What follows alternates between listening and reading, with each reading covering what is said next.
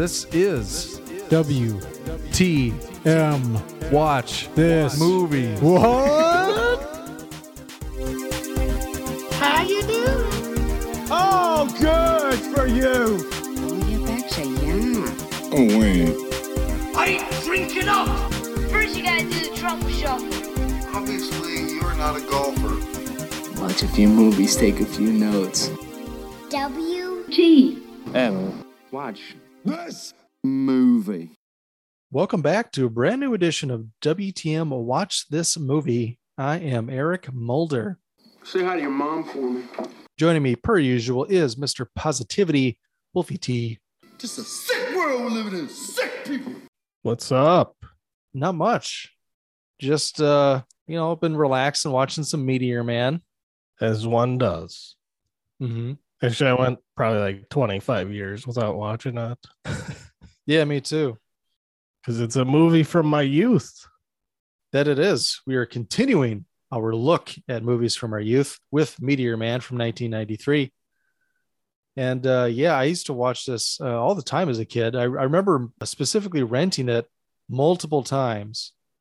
Like, you know how when you would rent it, like especially as a kid, they always had those deals, 5 movies, 5 days, $5. Yeah. So you'd rent it and you watch it like probably 3, 4, 5 times, especially during the summer, not doing as much.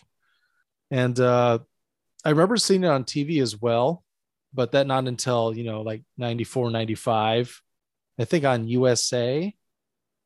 That sounds right. Maybe. Yeah, probably. But rented this multiple times. Couldn't get enough of the Meteor Man. It's so good. Also not knowing who 90% of the cast was. Like I knew James Earl Jones. And actually, I watched A Different World growing up, like when I was 4, 5, 6, 7. So I knew Sinbad. There's a lot of actors from sitcoms in there. Mm-hmm. It's a who's who of black entertainers in general. You got Marla Gibbs from the Jeffersons. Robert, I don't even know how to say his last name. He's Benson. Yeah, That's Guillaume. what he is. Guillaume. Gorlami. Yeah. You would know him if you saw him, if you've seen Benson. You got a young Don Cheadle. Yeah, let's just go straight to the details and get into that cast. So, Meteor Man from 93, directed by Robert Townsend, written by Robert Townsend, starring Robert Townsend as Jefferson Reed, also known as Meteor Man. Marla Gibbs as Maxine Reed, his mother. Robert Guillaume as Ted Reed, Jeff's father. Eddie Griffin is Michael, his best friend. Yep. James Earl Jones as Ernest Moses. He's one of the neighbors. Now, here's my first question is he special? He's at the very least autistic. Eccentric. He's a bit eccentric. He's a music lover. He's got many vinyl records and a very eclectic collection of wigs and toupees. I figured the music collection was like his autistic strength. Like he knew everything about jazz and whatnot. But yeah, more on him later. Roy Fagan is Simon. He's the Golden Lord Chief. Cynthia Belgrave is Mrs. Harris. Who's Roy Fagan? I was thinking he was in New Jack City, but I might be mistaken. I might be thinking of somebody else. Well, I know he's in Hollywood Shuffle because I watched the trailer for it. He was also in I'm Gonna Get You, Sucker. Okay. I confused him with somebody else. I thought he was in New Jack City, which is kind of ironic because I think I mentioned on a previous episode when we kind of teased this. Meteor Man is a little bit like New Jack City for kids. Pretty much. Cynthia Belgrave is Mrs. Harris. Marilyn Coleman is Mrs. Walker. It's the landlady. Don Cheadle is Goldilocks. Bobby McGee is Uzi. Bill Cosby as Marvin. Big Daddy Kane as Pirate. Frank Gorshin of Batman fame plays Byers. He's the mobster, big mob boss. It's like the head guy. Sinbad is a Malik, Stacy's boyfriend. Nancy Wilson. I think we'll get to more on Sinbad's character when he gets to the when we get to his scene, but he steals the show, in my opinion.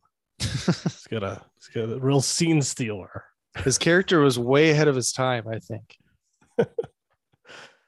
His real name is Bernard. That it is. It's his first week being militant, but we'll get to that when we get to Nancy Wilson is Mrs. Laws. Do you recognize her from anything? It says here she's a jazz singer and a 3-time Grammy Award winner. So looks like she was that's her in claim I to fame. Spy. Yep. With Bill Cosby. Although that could be for soundtrack. Did you click on actress?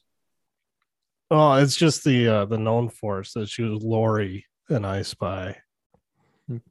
No, I don't know how many episodes that was. Looks like just one episode. No.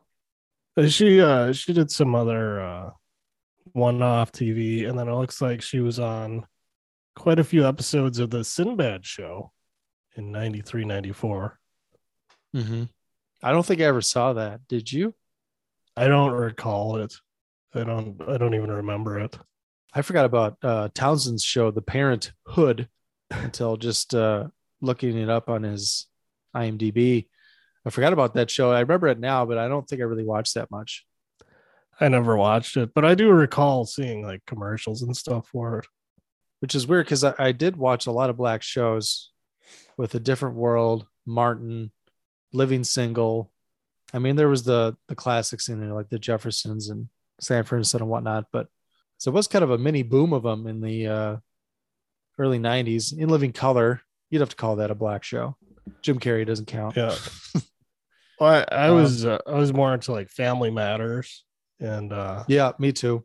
Hanging with Mr. Cooper, which I started up watching again here, which is pretty interesting. What was the one with LL Cool J where he was the former football player?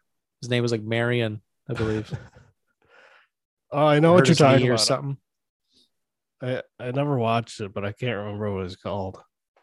That wasn't like The Game or something like that, was it? I'll just look it up right now. I don't think it's The Gamer. Not The Gamer, The Game. Or something like that. In the House, I think. Yeah, that sounds right. Yep. A once famous football player must rent part of his house to support himself. A single mother and her 2 kids are the latest tenants. The co-starred Alfonso Ribeiro. Oh, wow. Mm-hmm. And Kim Wayans. I thought he just hosted shitty game show network shows, and I guess he did America's Funniest Videos, right? I think he still does. Mm-hmm. Yeah, I always forget about Kim Wayans too. Forget that there's a Wayans sister, right? I think there's is there 2 or one of them might be a daughter. One of them's a lesbian. No idea. I've seen her do stand-up where all she talks about is how she's a lesbian. Okay. It's like her whole act. No, that's Wanda Sykes. My vagina. New Oscar host, Wanda Sykes. You know her from that movie that she was, in. 20 years ago. The only I used to like Wanda Sykes just fine, but she kind of, I don't know, I kind of soured on her. Just she's not funny anymore. But she was great on the early episodes of Curb when, especially there was the one episode she was going to marry the Crazy Eyes killer. Yeah, and I don't know if it was that episode where there's another one where she was jogging on the street and Larry rode up behind her and he goes, "I'd know that tush anywhere." And then she accused him of having an ass fetish.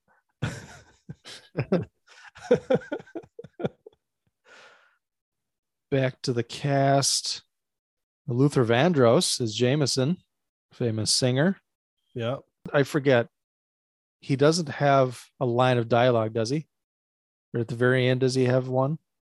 No, I think he does. He's in the so they have like a meeting with buyers and all the gang leaders, and he's one of the gang leaders.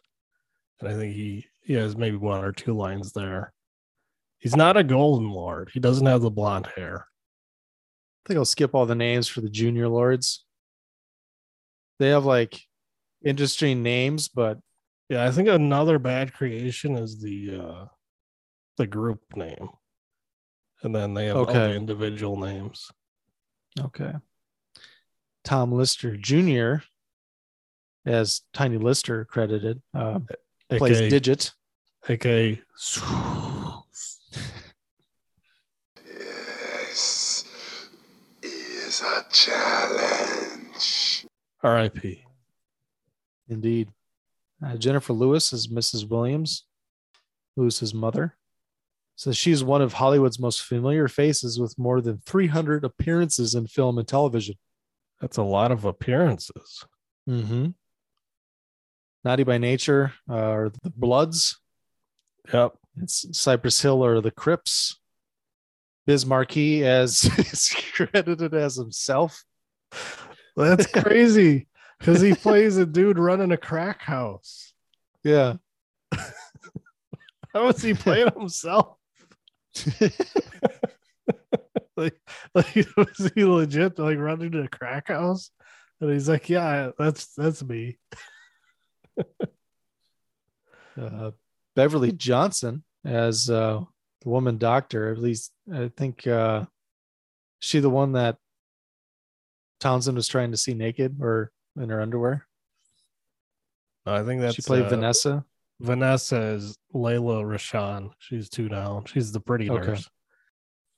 But Beverly Johnson, I remember from Loaded Weapon 1 and as the Murtaugh surrogate's wife, Samuel L. Jackson's wife, Doris Luger. And I remember her from Martin as well. She's Miss Trinidad. Yeah, so there was a scene where all the doctors are gathered around Jefferson in his hospital bed, and like the white guy doctor, or maybe he's not white, like the old man doctor is like, spouting out all his shit, and then there's a female doctor who's like correcting him based off of Jefferson's meteor abilities of reading. LaWanda Page is the old nurse. Who's oh my god. We were just talking about her. What was she was on Sanford and Son. On Esther. That's it. Mm-hmm. I can't believe I forgot that. Which pretty hilarious. Her and Red Fox going back and forth on Sanford and Son is fucking great. Mm-hmm. And she's just as good in this movie. Wallace Shawn is Mr. Little. John Witherspoon as Clarence James Carter III, aka the Flying Man. Charlene Woodard as Janice Farrell. She's the Channel 3 news anchor. Yep. That Eddie Griffin is obsessed with. Sure is. Faison Love plays Maurice, Screamy Woman's husband.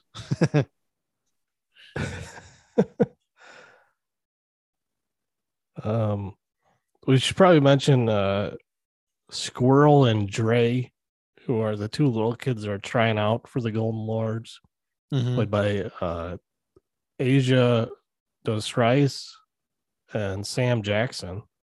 Not that Sam Jackson. Oh, really? It's probably why the real one had to go with Samuel L. at the SAG.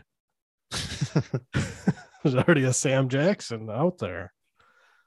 I think the last person of note, at least the last person I recognize, is Chris Tucker, of course, who's the MC in the mall, uncredited. So you just kind of hear his voice. I can't remember if you see him or not. I think well, I don't remember now, but yeah, you got a lot of vets, a lot of veteran actors, and then a lot of people who were just like starting out in their career. So you got a really good mix here. and a pretty stacked cast, top to bottom. Yeah, Robert Townsend. Of course, I didn't know anything about him when I was a kid, but yeah, he was pretty influential, especially in the '80s with Hollywood Shuffle, which I need to see. I saw the trailer. It looks like it would be pretty good. It's really good. I've seen it. It's great. Okay. Maybe that's a stay tuned, an episode for another day, maybe. He tried out for SNL and he was passed over for Eddie Murphy in '82. So it seems like he kind of lived in a shadow a little bit, although he was a collaborator. He directed Raw, I believe. He directed one or two music videos in the '80s. When you see Hollywood Shuffle, you're gonna just bust at one scene, having known that knowledge about him and Eddie Murphy. Yeah, he had that TV show. He's still active today. Though I saw he directed, I think, Bill Cosby's last special. I think it's called "I'm Still Here" or something. Far From Finished. It was a TV special documentary, and then there's a video called Bill Cosby 77 that he directed in 2014. Okay. By the way, I've been watching that We Need to Talk About Cosby show on Showtime. And yeah, there some interesting stuff on there about old Bill Cosby. And kind of looking back at some of the stuff he did throughout his career with 2020 hindsight and, a different perspective on some of his his comedic acts and bits and stuff. Pro tip: if Bill Cosby challenges you to backgammon, politely decline. It's so funny. Like I listen to Gilbert Gottfried's podcast sometimes, and they've talked about it in multiple episodes. How when he was doing the Cosby Show, I don't know if it was throughout the entirety of it, but there was at least like a couple of seasons where it was worked into the schedule, like during the shooting schedule, like in the afternoon, he was unavailable from like 2 to 3, like an hour and a half, where he was teaching comedy to young models, girls. Like I don't know. Yeah, on the last episode I watched, they said they would bring in all these like models and like young pretty actresses to sit and watch the tapings, and then he would just like bring them into his dressing room and like pretend like he was gonna mentor them, and then he would drug them and rape them, and and it's like everybody knew he was fucking around on his wife, like he was cheating on his wife constantly, but like he would like get them. He's like, oh, we're gonna do like some improv exercises, and he's like, here, have a drink to relax you, so you can flow and you're not so nervous. Here, have another one, it'll be okay. And then they like wake up and not know like how they got to where they got to. Like they just like black out for hour long, and then they'd be like, I guess I can't hold my liquor. Bill Cosby wouldn't have done anything. Well, he's Bill Cosby. And like, I don't know, they have a bunch of women on there telling the same story. I think we might be judging him too harshly because he was teaching them true improv. They had to think on their feet. Then they pointed out, like, isn't it weird that his character on TV was an OBGYN with a office in the basement of his house? Isn't that weird? Isn't it weird that one of the running bits on his show is that he had barbecue sauce that was so good that it would just make couples fuck? Isn't it weird how he used to have a whole bit about Spanish fly, which was a drug that would get women horny? Isn't that weird? Back to Robert Townsend. I also want to mention the 5 Heartbeats, which I haven't seen either, but it seems like it's a pretty good movie, pretty well regarded and critically heralded. It's kind of amalgamation of a bunch of different black musical acts from the 70s, 60s, 70s, and whatnot. Apparently, he was uncredited as a baseball fury in the Warriors. I had no idea. Also, I'm intrigued by BAPS. Does not look like it's well regarded, but so it stands for what? Black American Princesses. And it stars Halle Berry and Natalie Desselle Reid. See, I've heard of that, and I didn't I don't know anybody who's seen it, or like I never. It looked like it was not that great, but I've seen stuff online like in the last few years where people just praise it, like how great it is, but it's few and far between. Most people don't even talk about it. Yeah. Synopsis for Meteor Man. A high school teacher from a troubled inner city Washington, D.C. neighborhood becomes a superpowered hero and takes on the gang that has been terrorizing his streets. The Golden Lords. Lords. Yeah. Lords. I was watching the UFC the other day with my dad, and Derek Brunson was fighting, and he had his hair dyed blonde. And I told my dad, he says, ever since I've seen the Meteor Man, anytime I see a black guy with blonde hair, I just assume he's a Golden Lord. And my dad's like, I don't remember that movie at all. I'm like, I'm pretty sure you took us to see it in the theater. And we rented it multiple times. He's like, I don't know. And I showed him the poster. He's like, I guess that looks familiar. And I'm like, yeah, you took us to see it. It's got crack dealers and crack houses and drive-by shootings. And he's like, we let you see that? It's like, are you sure? I'm like, yeah, like multiple times. There's a lot of cocaine in that scene, and it's used. That scene where he blows up the crack house is hilarious. Not until Corky Romano did we have anything close to the accidental cocaine ingestion from Meteor Man. This might have been the last PG film that had drug use in it. Yeah, I noticed you can't do that now.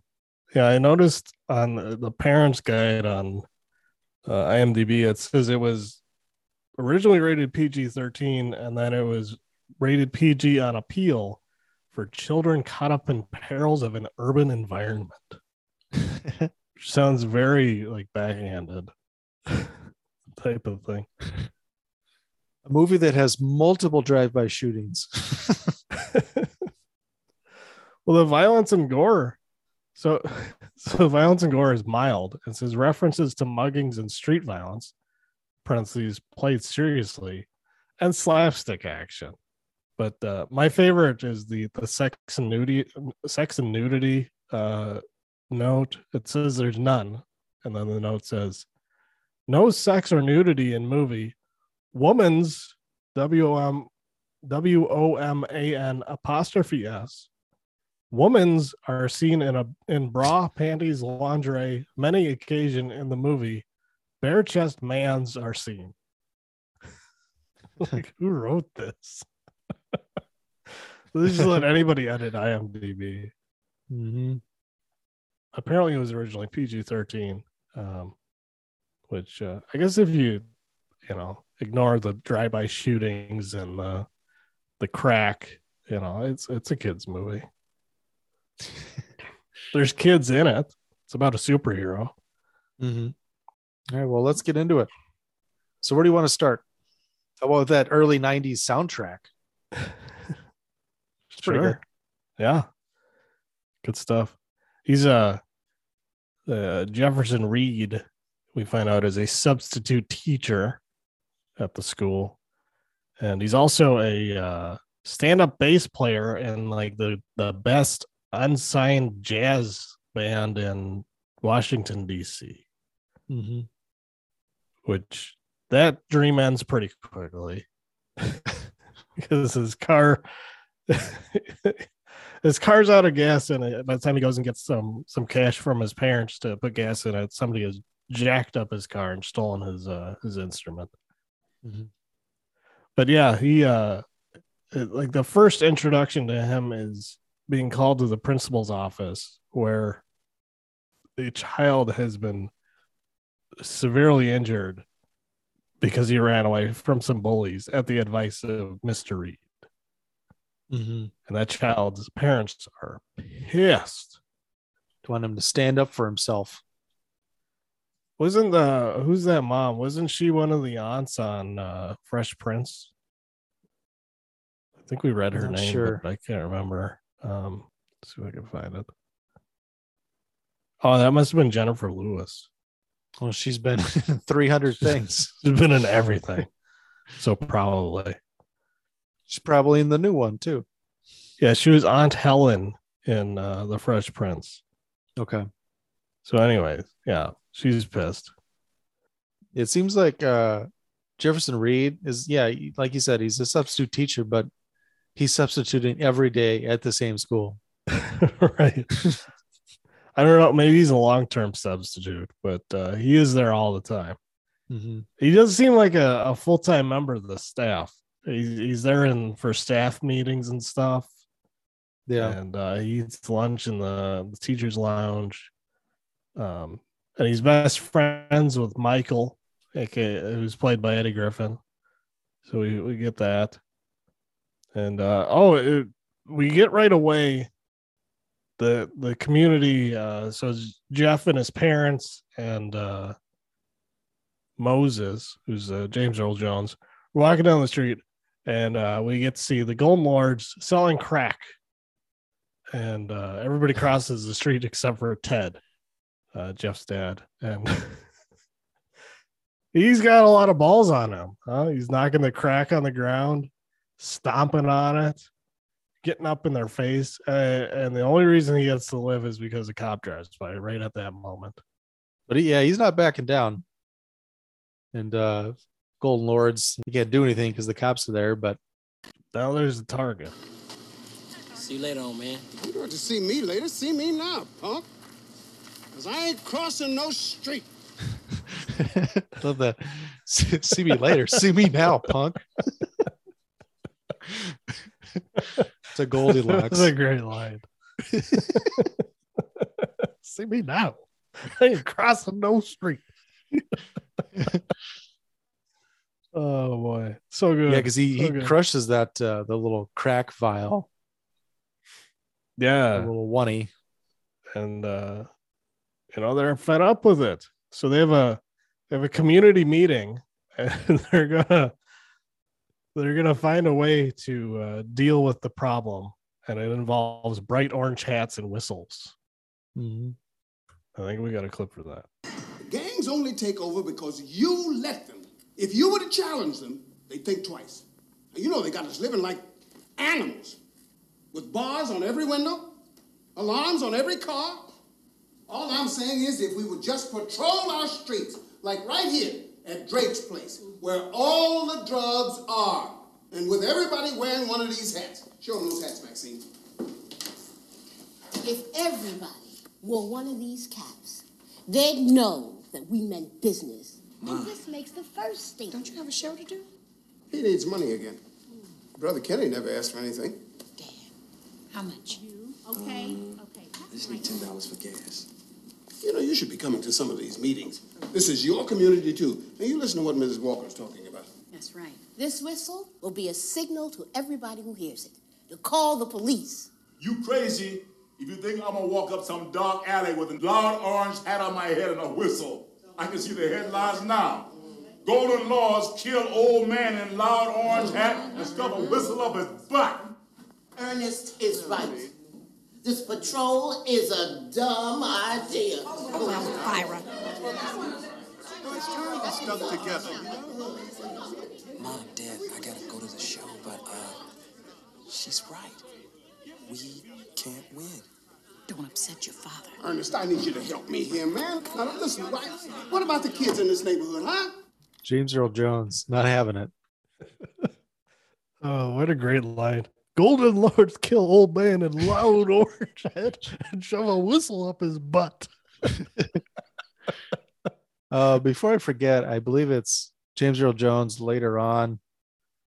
He says something to the effect of, if I want to watch an action movie, I'll watch Sambo. You know what I'm talking about? I'm trying to think of when he says that. But when I watched it, I thought he said Rambo. And then I think I watched trailer for Hollywood Shuffle and I saw they have like a black version of Rambo. And I think he's called Sambo. Oh, yeah, I don't think I caught that reference. Okay, because I didn't catch it at first, of course, because I thought I just misheard him. I'm like, oh, he must have said Rambo. Because he said something that ends with AMBO. Yeah.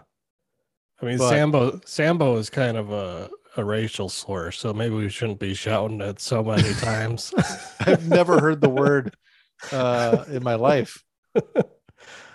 I should look it up. Yeah. People are gonna fucking Joe Rogan me. Have you seen Bamboozled? I'm guessing one of the characters in Bamboozled was called that. Okay. A Spike Lee joint. Looks like he shot it on a camcorder because I think he did. Okay, I'm looking it up now. It's in Wikipedia. Racial term. Derogatory label. Like it was like a name for a specific like caricature, I think, and then it kind of carried over as a slur. Is derived from a Spanish term for a person of African and Native American ancestry. Oh man, I bet. Yeah, I'm gonna leave it at that. I'm not gonna finish that thought.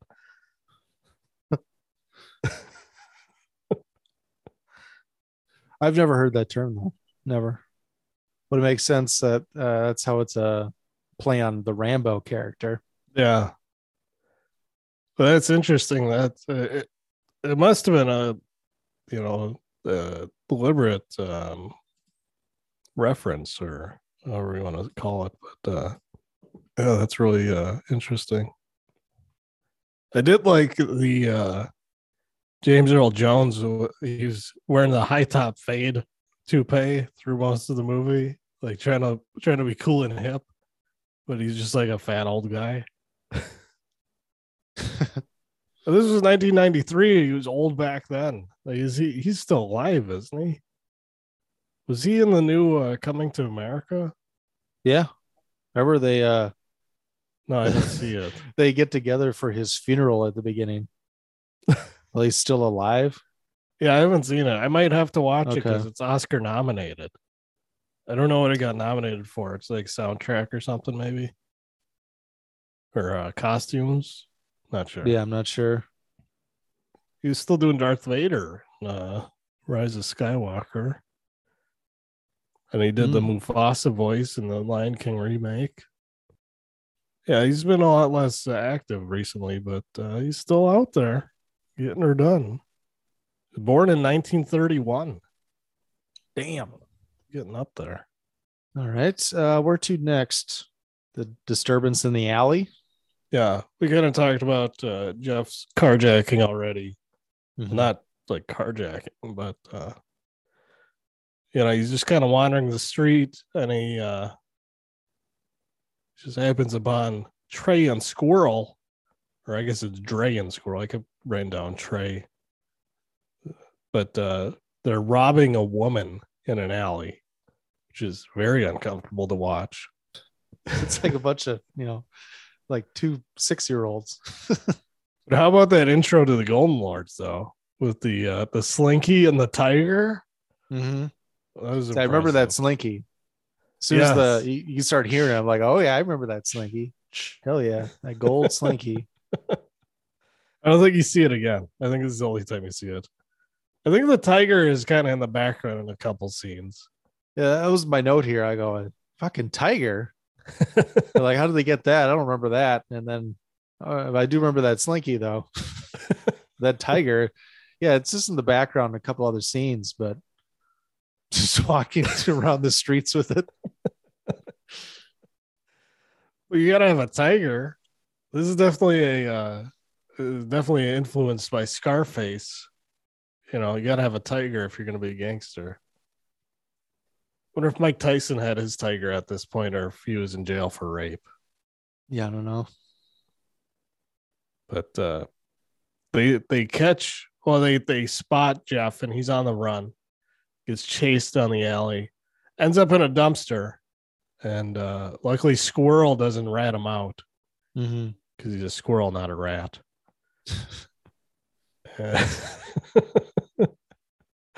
And after staying in the dumpster for several hours, he finally comes out, and here comes a meteor. Which I guess it opens the opening credits. We see the meteor coming down from outer space or whatever, and it's very green and very luminescent, and it just hits him in the chest, just absorbs through his skin, leaves him covered in just excessive burns. Mm-hmm. Well, of course, there's a small piece of meteor that doesn't get absorbed into Jeff's body, and a homeless man who you later find out is Bill Cosby picks it up and takes it with him, which is foreshadowing. He wanted it for nefarious purposes. He wanted that X-ray vision, man. Like, I don't even got to drug him. Yeah, so Jefferson Reed ends up at the hospital, and we find out that his best friend Michael is a horn dog because he starts hitting on the nurse Vanessa immediately. I thought the funniest part of the hospital scene there was one of the doctors pulls his X-rays off the wall light, and there's like 3 other doctors that crowd around him, and they all just look at each other and nod. Like nobody says anything. They're just like, Like, exactly what you're talking. What you think? Like, what the fuck are you guys doing? It's funny too that they pull it off the light to take a closer look at it, like in the dark. It's like the same trope, like it's kind of unrelated, but I watched Malignant it was a surprise screening at the AMC theater recently, and which was a disappointment because it was just out. But anyway, I digress. But there's a scene in there where this character has glasses on, like the whole movie. Like she's like the nerdy character, and she's got glasses on, and she clearly needs them because they're very thick. And there's a scene where she takes them off to see better, and I'm like, that's not how glasses work. Hey, maybe she's farsighted. You don't know. I don't think so, because I don't. She has them on like the entire time she's in the movie, except for when she needs to see good, on the move. You know, it's like that's not how glasses work. Just like X-rays don't work better when you take them off the backlight. They don't talk about what's wrong with him or what kind of conditions he has. Just nodding. Yep. Typical meteor and a chest wound. Well, then they're all freaking out because he came in with all these like 3rd-degree burns on, and his entire body, and he's completely healed within a couple hours. They take the bandages off his face, and it's one of them like Twilight Zone reveals where like everybody gasps when he takes the bandages off. Yeah, like, give me a mirror. Let me see. And then he's like, I always look 89 like Batman line. Mirror, give me a mirror. It's like, I always looked like this. Like, you guys are mean. Then he notices that he can see through walls and people's clothes, but it's only one layer. Because when he's seeing people through walls, they have all their clothes on. But when he looks out the window, because he had opened the window and looked out it and saw people in their underwear. Yeah, he wants to see Vanessa in her underwear, and he calls her, and it's Aunt Esther from Sanford and Son. She's so good. She's so indignant about it because like he's sitting there pretending to be asleep, you know. He opens his eyes and he's like, "Oh shit!" And she knows what the deal is. Like she's been working with Vanessa long enough that she knows. But he's released from the hospital, and then I think the next stop is the Golden Lords at the board meeting. Are we skipping something? No, I was just we can go with that. It's the buyers led board meeting, and the Golden Lords have taken over DC and Philly, and they're making a move for New York. Mm-hmm. And so that's they got DC, Baltimore, and Philly, and they're New York within 3 months. And so we got that in the back of our mind as we find out that Jeff can communicate with his dog. Sure can. And then he has to funny. convince Michael that he has superpowers. He can read the whole book and, just by touching it and retain it for 30 seconds. Mm-hmm. Yeah, it doesn't take long to convince Michael. What does he have him read? Was that like an Ebony magazine or Jet or something? Jet is Jet, I think. Like, what is the centerfold wearing? I never even heard of Jet. You haven't heard of Jet? No, I've heard of so many things I'm learning about culture. I've culture heard of other it. than my own. I've heard of it, but only as like a joke about how it's like the Black magazine. And I don't know. It's a punchline in many comedy shows back in the day. But then we see Cosby with his Meteor piece doing X-ray vision, messing with the TV in the neighbor's place, and then he uses his telekinetic powers to pour himself some coffee, and Cosby's just hamming it up. He's just doing all the hand motions and shit, and it looked like one of his Jello commercials without him talking. He doesn't talk in this movie, does he? No, I don't think he does. Because like when he's making the coffee telekinetically, he's licking his lips and like he's making like all the faces, all the expressions he does. He's doing all the faces, doing the little head shakes. And he's talking about pudding pops. Then he put some Spanish fly in there, and I was watching him. I just wanted to go, "Whoa!" put some Quaaludes in there, just have himself a good time. He was probably out of Quaaludes by 93.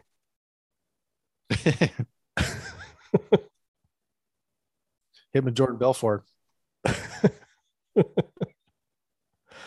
At least Jordan Belfort was taking him himself. Yeah. He knew that you were supposed to resist the urge to go to sleep. Oh boy. And then from there we see Ted gets roughed up by the Golden Lords. And this is, I think right after that is the teacher staff meeting. We mentioned Jeff just happens to be at all the teacher meetings, even though he's a sub. Like, why does he have to go?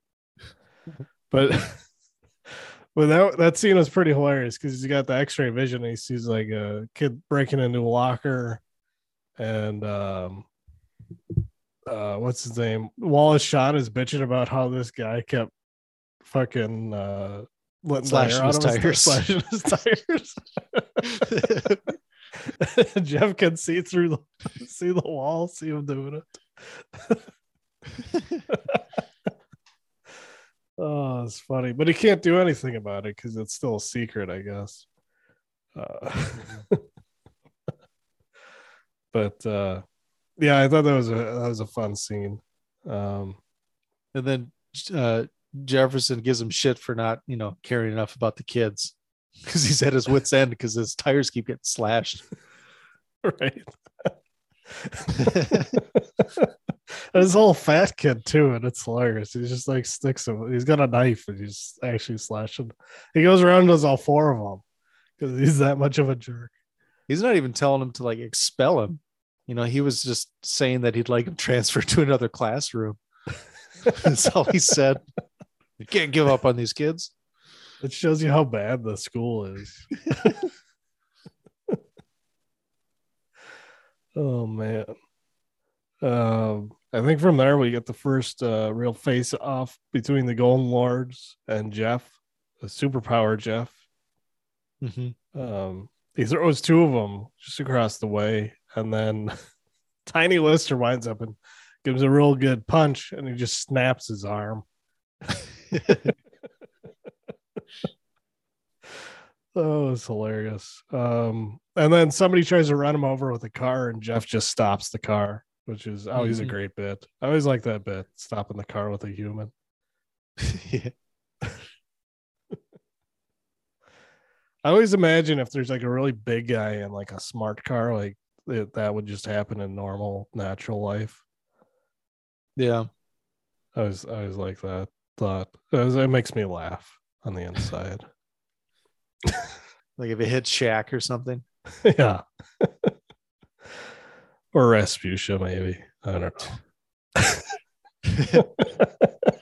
I say that screenshot the other day because I was worried about texting you another Yahoo link.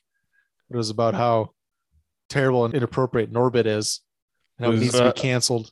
Terribly offensive stereotypes, apparently. That's what I remember like reading reviews about Norbit when I came out, and that was like 90% of them.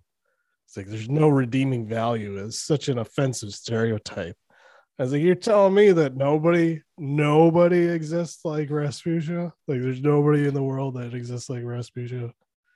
And then even in 2022, we have Lizzo, and they're still saying that Rasputia is offensive. But Lizzo is a queen. Yeah, yes, queen. Yes, queen.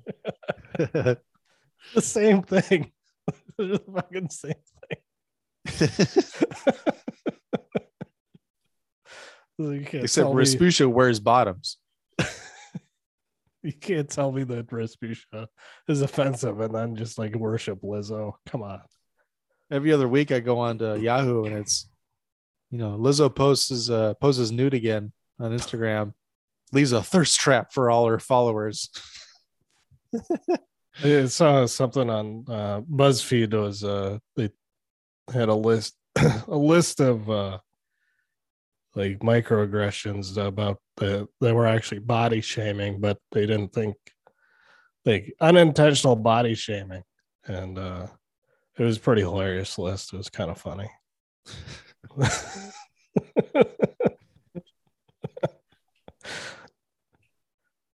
Anyways, I digress. The next scene is the fucking drive-by shooting, which was pretty violent. Yeah.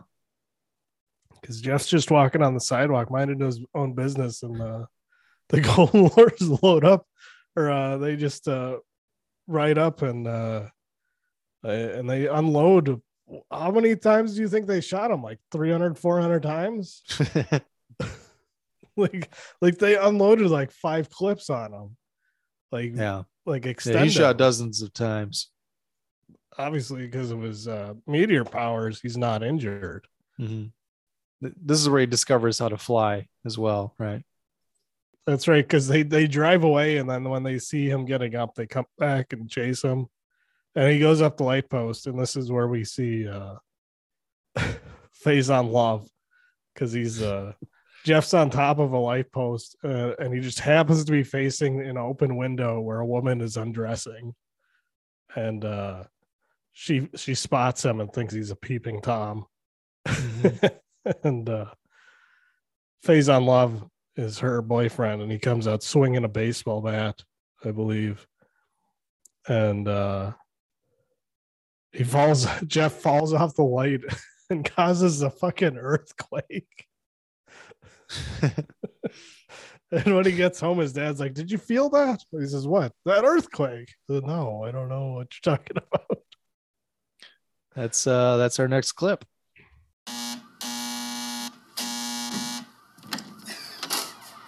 What in the world happened to you? Did you feel that earthquake?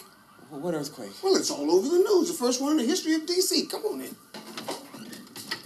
The earthquake registered 3.5 on the Richter scale. It was felt as far away as Baltimore. It was... Your mother and I stayed up all night last night thinking about your powers. Dad, I'm starting to get scared. The Golden Lords know who I am. They did this to me. Relax. We've got to decide what you're going to do first. Clean up the crack houses, stop the Golden Lords, avenge me, see what they did? Or then we could go after the big drug dealers, or maybe you could go international, go and get involved in South Africa. Dad, I think you are taking this too far. No, we're not. No, we're not. No. Come with me. Your mother's got a great surprise for you. Come on, Dad, come on. Dad, you're taking this too far. Close your eyes. Pumpkin, look who I've got. Well, what happened to him? Well, the gangbangers tried to shoot him, but they couldn't hurt him. You can open your eyes now, Jeff. Surprise! Mama, what is that? You gotta have a uniform to fight crime. Meteor Man. What? Well, just think about it. Why did the meteor hit you? I don't know. Well, I figured it out. It's because we need a real superhero. These gangbangers need a wake-up call, and you've got to have a uniform. Because no one must ever know the true identity of Meteor Man.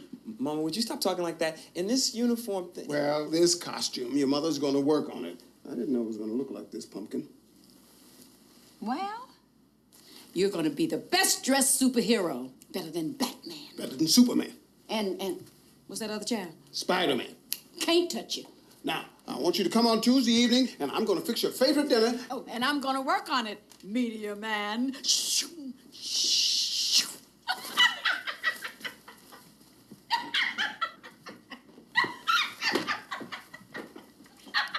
Those costumes are terrible that she's making.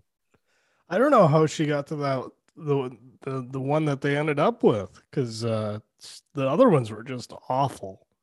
Mm-hmm. Like bad. And you get a classic montage of all of them. You know, it's quite a scene of him trying on the different outfits, and then he comes out and everybody gives him the thumbs down. Yeah, vintage. James Earl Jones kept one or two of them because he's wearing one later at the end. Oh, great stuff. I like how excited his parents are for him to be Meteor Man, and he's just like, "But Dad, I don't know. He shot at me. I just South Africa. What? Come over on Tuesday. I'll make your favorite meal." Oh, so good. Yeah, he tells his mom not to tell anyone about his superpowers, but yeah, that lasts about 5 minutes. Mm-hmm. And I think that leads to our next clip. You want to get to the community meeting where they label him a hero? Yes. The reason for this special meeting is to thank Jefferson Reed for what he did yesterday. He single-handedly chased away the gang.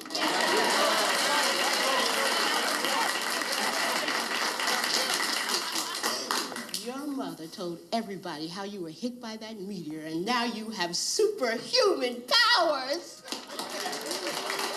Mom, I know, but I'm just so proud of you. I used to babysit. Dad. So, Jeff, we wanted to have this meeting with you to ensure that the community stays safe from gangs. Not just for us, but because this is your community, too. That's right. That's right. So we've written down a few things that maybe you could do. We want you to patrol the neighborhood 3 times a week in your uniform.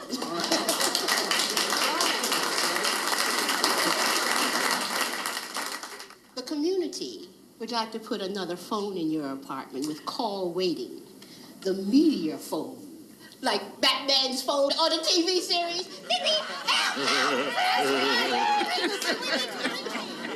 We want you to tell the gangs, the junkies, the prostitutes and pimps, and the drug dealers to get out of our community.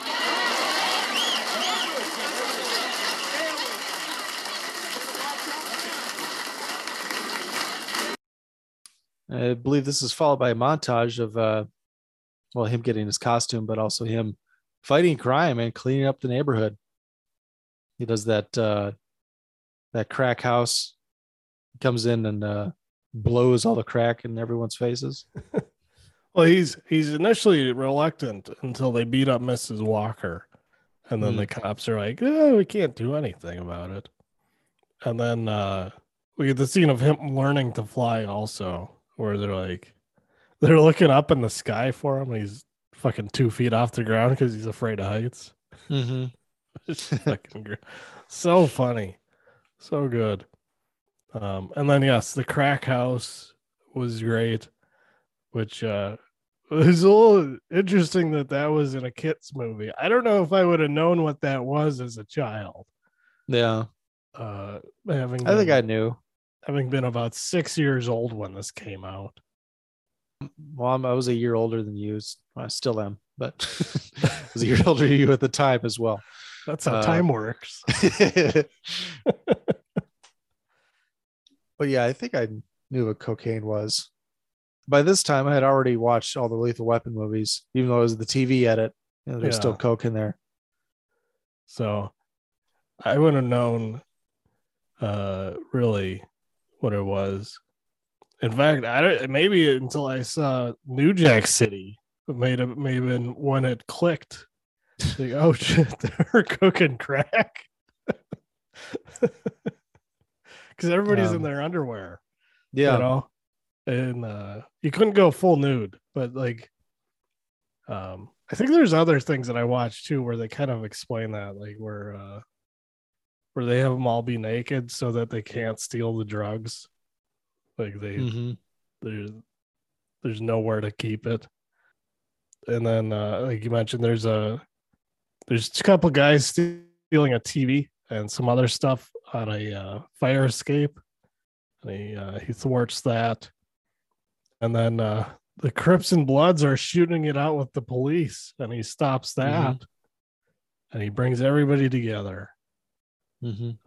And what Crips and Bloods will not be prosecuted for shooting at police officers. No, only because Meteor Man caught all the bullets. And what recognition does he get for it? He comes home to find out that he's on TV. Maybe. I don't know, but his friend Michael's watching because he got a huge hard on for the anchor woman. That's our next clip. He has reportedly shut down 15 crack houses, stopped 11 attempted robbers, and brought peace between 2 inner-city street gangs and the police. The gangs have now vowed to work together to rebuild the community they have destroyed. And now we will have an exclusive interview with the Caped Man himself. You did an interview? No. Here with us live is the Caped Man, Clarence James Carter III. Mr. Carter, people say they saw you fly away. Can you explain this? Well, I move so fast, people think I'm flying. I used to be a boxer. I'm bad. We understand you have a police record for attempted burglary, auto theft, running numbers. But that's all behind me now. I know I was wrong. I spent 3 years in jail for that. I'm a different man now. I'm a crime fighter. You crooks beware. The blind man is here. Don't do wrong. Everybody's gonna think he's me. Can you believe it? He's talking to Janice. Michael, did you hear what I said? We gotta do something. John Witherspoon is so fucking hilarious. I'm moving so fast, I think I'm flying. Used to be a boxer. He's one of those guys that's like, per capita, per appearance on sitcoms and movies, like with the amount of time he has on screen and the amount of laughs he gets is pretty much higher than most. The laughs per minute is definitely up there. And he's another great cameo. Very limited screen time here, but definitely makes the most of it. And as we mentioned, Michael, he's talking to Janice. You see what's going on here? He's talking to Janice. That's all he cares about. Shortly after that is when we meet Sinbad. I don't know if there's anything else you wanted to get to before that. Yeah. So Byers sees the report on the Flying Man, and he puts a bounty on him of $1 million alive or $2 million dead because he broke up a $1 billion drug shipment. I noticed that too. I'm like, $1 billion drug shipment. I don't think so. I mean, they got the whole DC, Baltimore, Philadelphia area. I mean, if he cleaned up all of DC, I don't know. Get those drugs coming in the port from South Africa. I don't think that's where the cocaine's grown, though. I don't think so. I think Ted might be mistaken. It's supposed to be coming from Bogota. He might have been thinking South America. Mm-hmm. And then Meteor Man just decides to create an urban garden. just in his off time. And the meteors. How healthy do you think those vegetables are? Do you think there's any side effects of eating that? The giant meteor infused vegetables. I'll tell you what, the farm to table hipsters would despise it. Like, this uses GMOs. Or they'd be like, let's gentrify this area. Then it's a totally different movie. I'm sure Shailene Woodley would be all over it because she loves doing that urban gardening shit with her friends. Speaking of which, apparently her and Aaron Rodgers' engagement is off. I heard they had a unique relationship. Or what do they call it? It was an not unorthodox, but non-traditional relationship. Well, if by non-traditional they mean that she was a beard, then maybe. I think that's what AJ Benza was alleging. Oh boy. Apparently, I think a lot of people were alleging that. She was holding up the tradition of a long line of beards. Olivia Munn and Danica Patrick. So in a lot of ways, it was a very traditional relationship.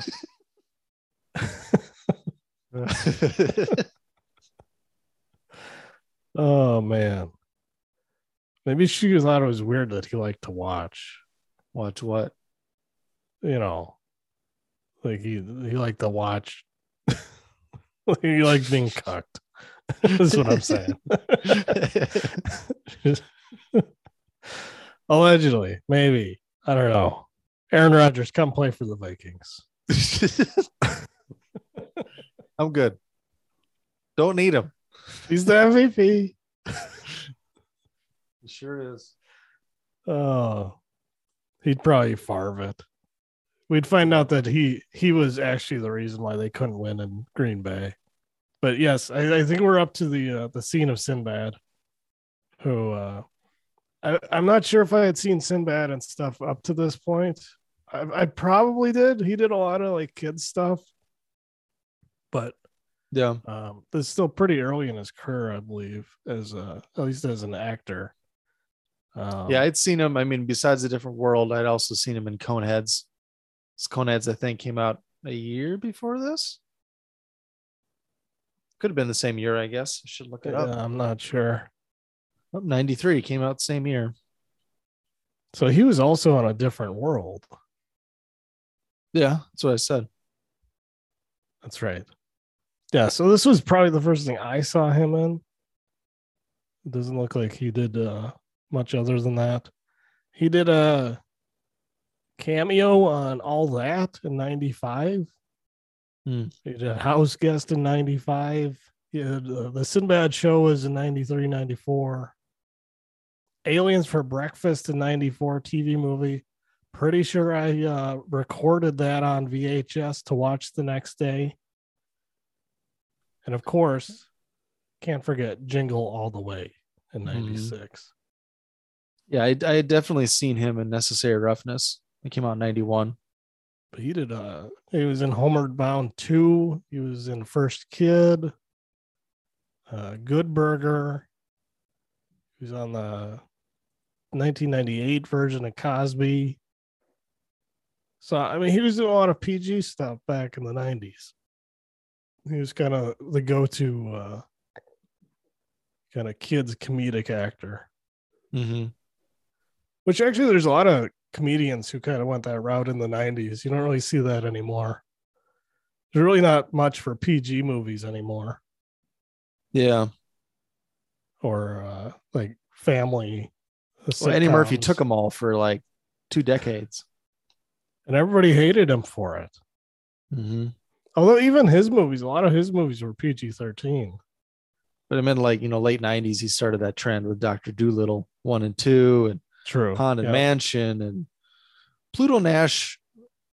I think that was still PG. And then what else? The cheaper, not cheaper, but was it Cheaper by the Dozen? There was another kid movie he did.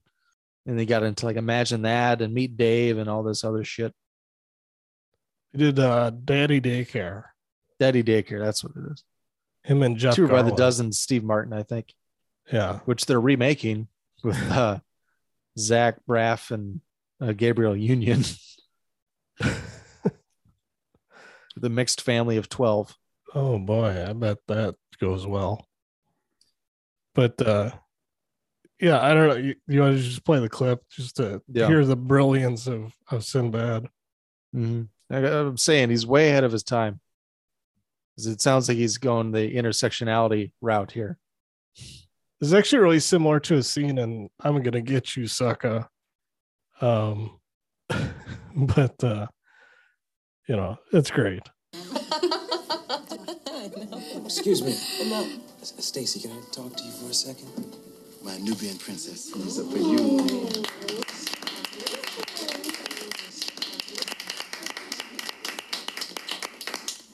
I love what you've done with your hair. It just becomes your face. It's great. Thank you. This is my boyfriend, Malik. How are you doing, my beautiful sisters? And you must be Jeff. My brother, I heard a lot about you. I'm kind of nervous. I'm new at this. This is my first black girlfriend, My real name's Bernard. I just joined this African-American liberation movement, and I'm feeling black, and I just want to thank you for the opportunity. I'm trying to meet somebody. I knew it was your lunch break, and I want to take you to lunch. If that's okay with you, I don't want to dominate you. It's your world. No. It's quite all right. I'd love to. Thank you. I am honored. I am honored. I am truly honored. Let me get this. No, let me get your chair, please. Have a nice lunch. Yes. Don't you do that. Let me get there. It's been chilly.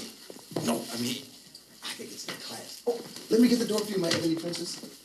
Militant cuck, if I've ever seen one. I'm just trying so hard. It's my first week of being militant. It's my first black girlfriend.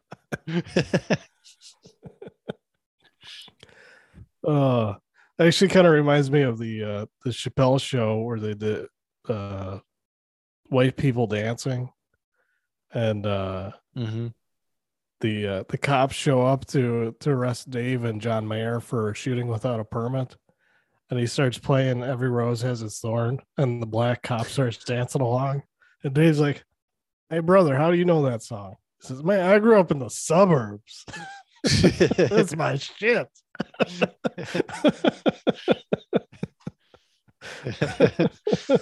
That's basically Malik. AKA Bernard. My real name is Bernard. I just joined the African American Liberation Group. I was surprised they didn't make a bean pies reference, in that scene. Because that was kind of the thing with the specifically, I think it was Louis Farrakhan's group. They had something with the bean pies, and that was just like the trope, like forever. I forget what that was. It's like the black Muslims were selling bean pies. Nation of Islam. Yeah, the scene I was thinking of in "I'm Gonna Get You, Sucker." It was a little bit different, but it was this militant black guy who ended up having a white wife and white kids. But like everything he had was bean flavored. Like he had bean flavored soda, bean pies, and all this stuff. And anyways, Sinbad doesn't get a lot of respect as a comedic entertainer, but he was killing it in a lot of those 90s things. Yeah. All right, so let's start to wrap up here. We're in the third act. He gets to a point where his powers start to diminish a little bit. Yep, and also there's a part where Michael steals his costume to go to the mall to get interviewed by Janice, the news anchor, and Little does he know the Golden Lords are fixing to get that bounty any way they can. And luckily, Jeff gets there just in time to disarm the guns that the Golden Lords were going to use, and then also to fly Michael out of harm's way, which is and pretty also interesting. to zap an old lady's ass. Is that Aunt Esther in there? Yeah, it was, wasn't it? Yeah, it was the Mhm. nurse. She turns around and smacks is his name Simon? Simon, yeah, because it was Simon. Everything was Simon Says. He Lawrence, was like the Lawrence. he was the head of the Golden Lords. Mm-hmm. But yeah, that's a classic bit. Goose the woman and blame it on somebody else. That's what Kevin did in Home Alone 2 to get away from the sticky bandits. He did it. He did it twice, didn't he? Well, because he did it. She turned around and Marv is like, well, hello. She punches him and he's like, no, he did it. To Pesci, points at Pesci.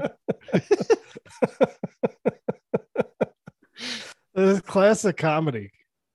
Could they do that today? Yeah, because Kevin actually pinches her in the ass. Yeah, he gives her a girl a good goose. These are the old Roger Moore goose.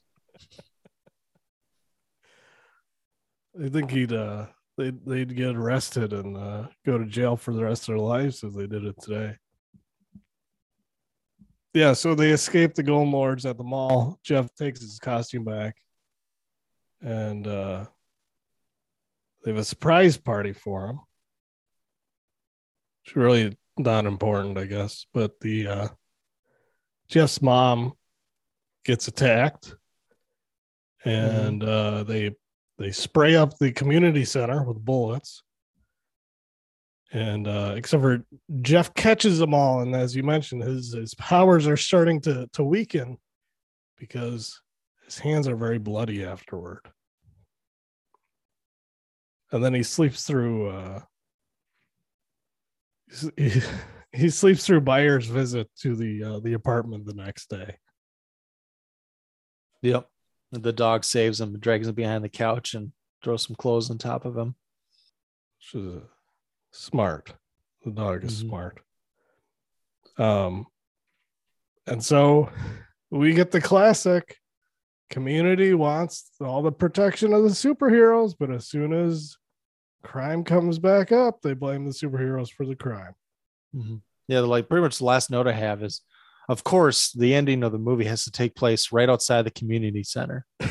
This is like the biggest trope, especially with like black movies. I mean, 80s movies and black movies is always about like the community center. I mean, it was like a one block in the neighborhood where everybody lived. So it wasn't like they had like a huge,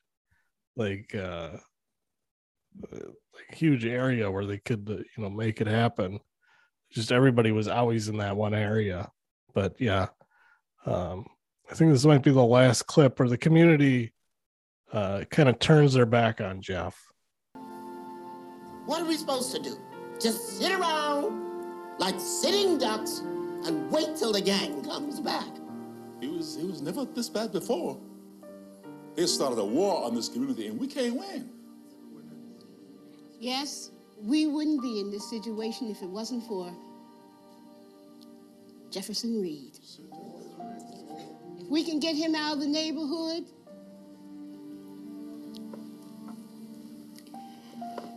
maybe we can make a deal with the gang. Maybe that's what we got to do.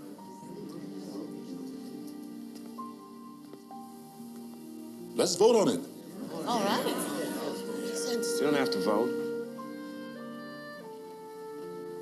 I'll leave. I'm sorry about what happened to the neighborhood tonight, but I feel even sorrier watching what's going on in this room. How can we stop the crimes and the gangs if we act like we don't see them? Everybody complains about the police. They aren't perfect. But how can you complain when you do nothing? You don't have to vote. Except he doesn't have a chance to leave because it's a trap set by the Golden Lords. Got a whole bunch of circus semis. That's where they got the tiger from. Circus is in town. Oh, yeah, they block up the street so nobody can get in or out. And Simon says he's going to offer peace, and he's going to New York. Not. Psych. It's a fist fight. It's a fist fight. Simon and Jeff. And it gets so bad that Moses takes his wig off and throws his favorite record at him. Yeah. Why? He's got fucking 1,000 records. And he throws fucking Billie Holiday, his favorite record. Yeah. Like, you don't have like a 1,000? And he gives him that stupid looking nod, like, you're welcome. Sorry it took me so long. Right. It's like, you convinced me. And, it's like, you don't have a 1,000th favorite record that you could throw before Billie Holiday. You would think Billie Holiday would be like the last one. Yeah. Because he's like, you're never getting Holiday and I think Duke Ellington. Yeah, Jeff tried to trade him earlier, and he's like, you're never getting that one. I wouldn't trade you any of my records for anything. It's like cutting off one of my hands. Stick a whistle up his butt. What? This hilarious line comes up in about 10 minutes from now, but it's hilarious when Frank Gorshin just yells, "What? What? What?" He's getting so like annoyed with everyone. It seems.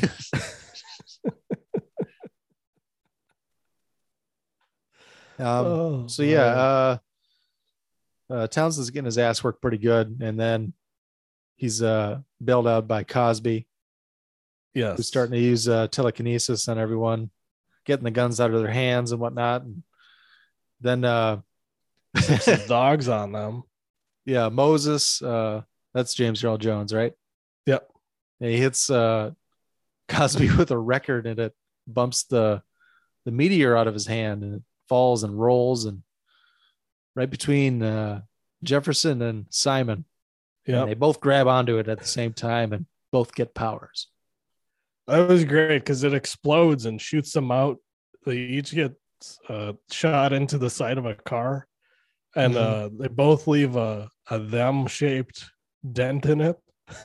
Yeah, that was pretty sweet. Like, you don't really see them like hitting the car, but like you see them peeling themselves out of the dent. Mm-hmm. I thought that was pretty great. Like a simple but like fun special effect, I guess you could say. Yeah. So then they have a big superhero showdown, and they do the bit again where he reads the book by touching it. Yeah, there's like a bookmobile that gets dumped out at some point. I forget if he throws the van or something, but he throws Townsend through the van, and that's right. Yes. Bursts out the back, and then all the books go flying. And he just happens to touch the Bruce Lee book, which is hilarious. Like there was a renaissance of people imitating Bruce Lee in the 90s. Yeah. I don't know. Like specifically, I remember the Family Matters episode where Carl and Urkel turn into Bruce Lee. And by today's standards, it's kind of racist. They culturally appropriate some Asian stereotypes. But they do the same type of thing here. At some point, Debo, I mean, what's his name in this movie? Lister? Yeah, Zeus. I forget what his character's name. I don't even think they say his character's name. Digit. He breaks his cast off, and then he's like, I'm going to get in this fight. And he just starts hitting Jeff, and he just like breaks every part of his body. Doing it.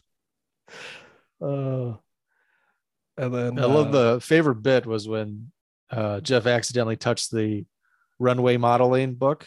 Yes. And he throws it to Simon, and Simon touches it too. So they have like a dance off bit or like a runway showdown. Yeah, it's like a pose off.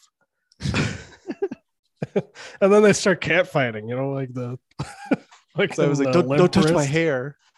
They do the limp wrist slap fight.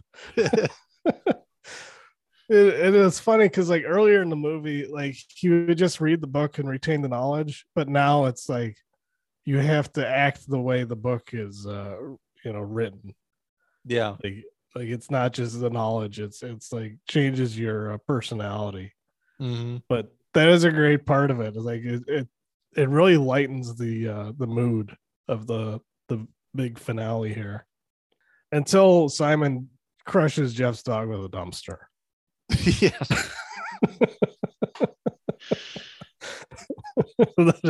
then it takes a decidedly downward turn in tone.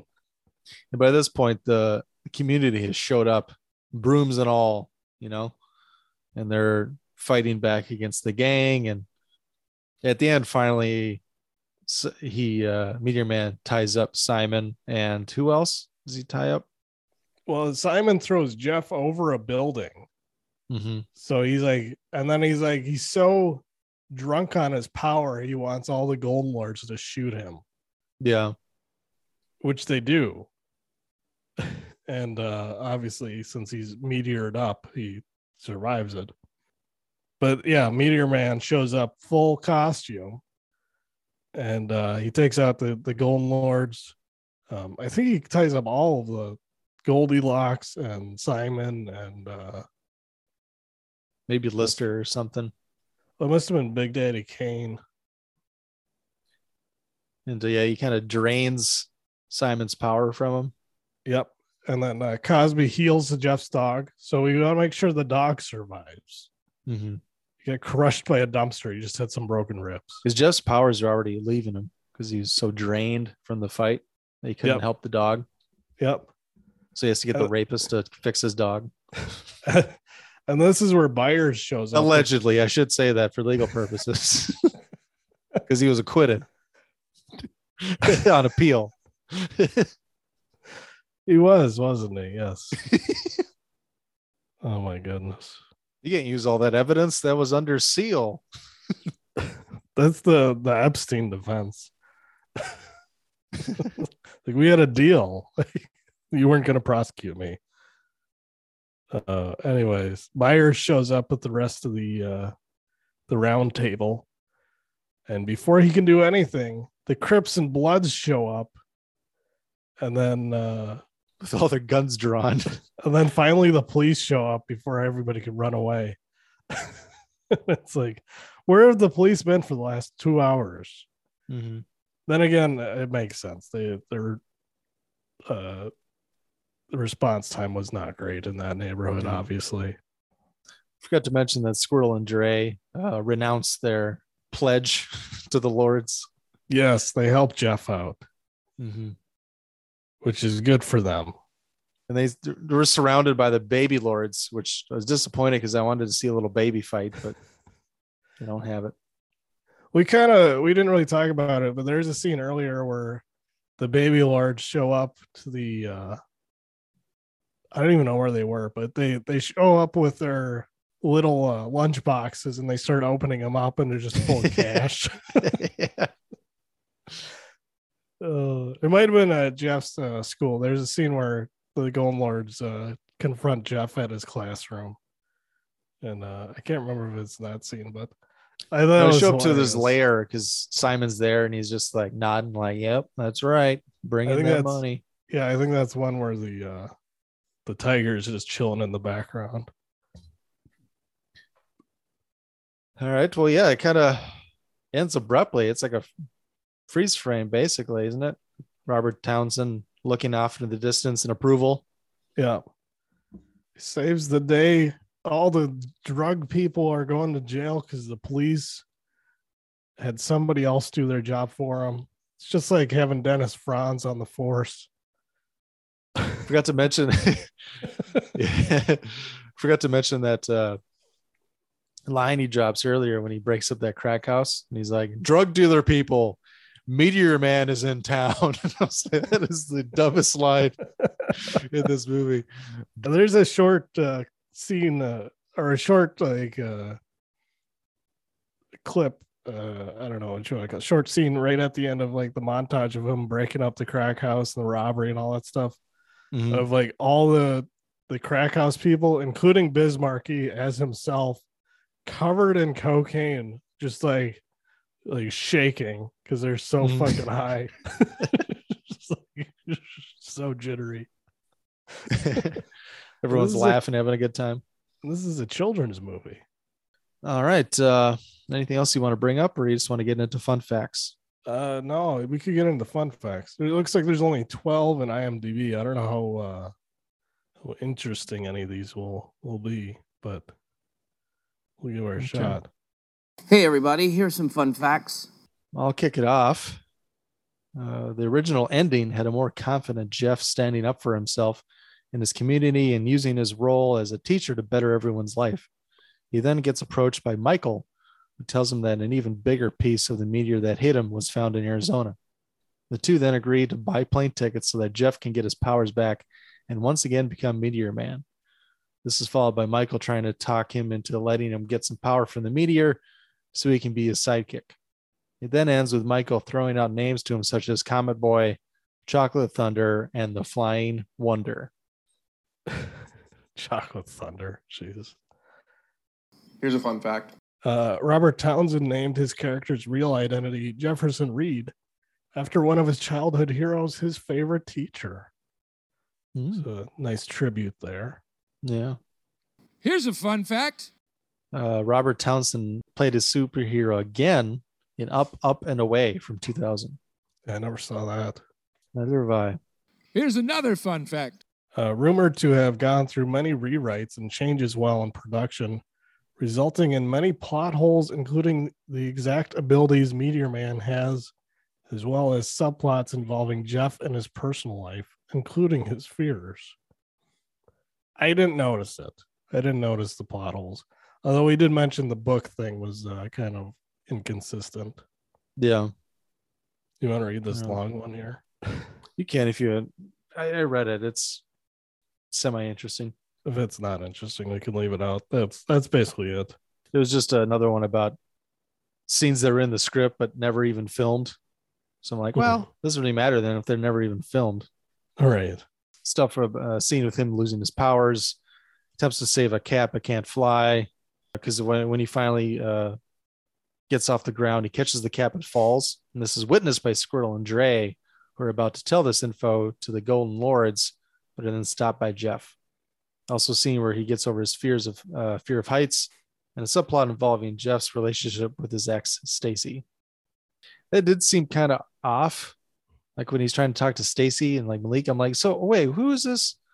I forget. Okay, so Michael mentions in the beginning, like it's been a few months since he broke up with Stacy. You got to move on.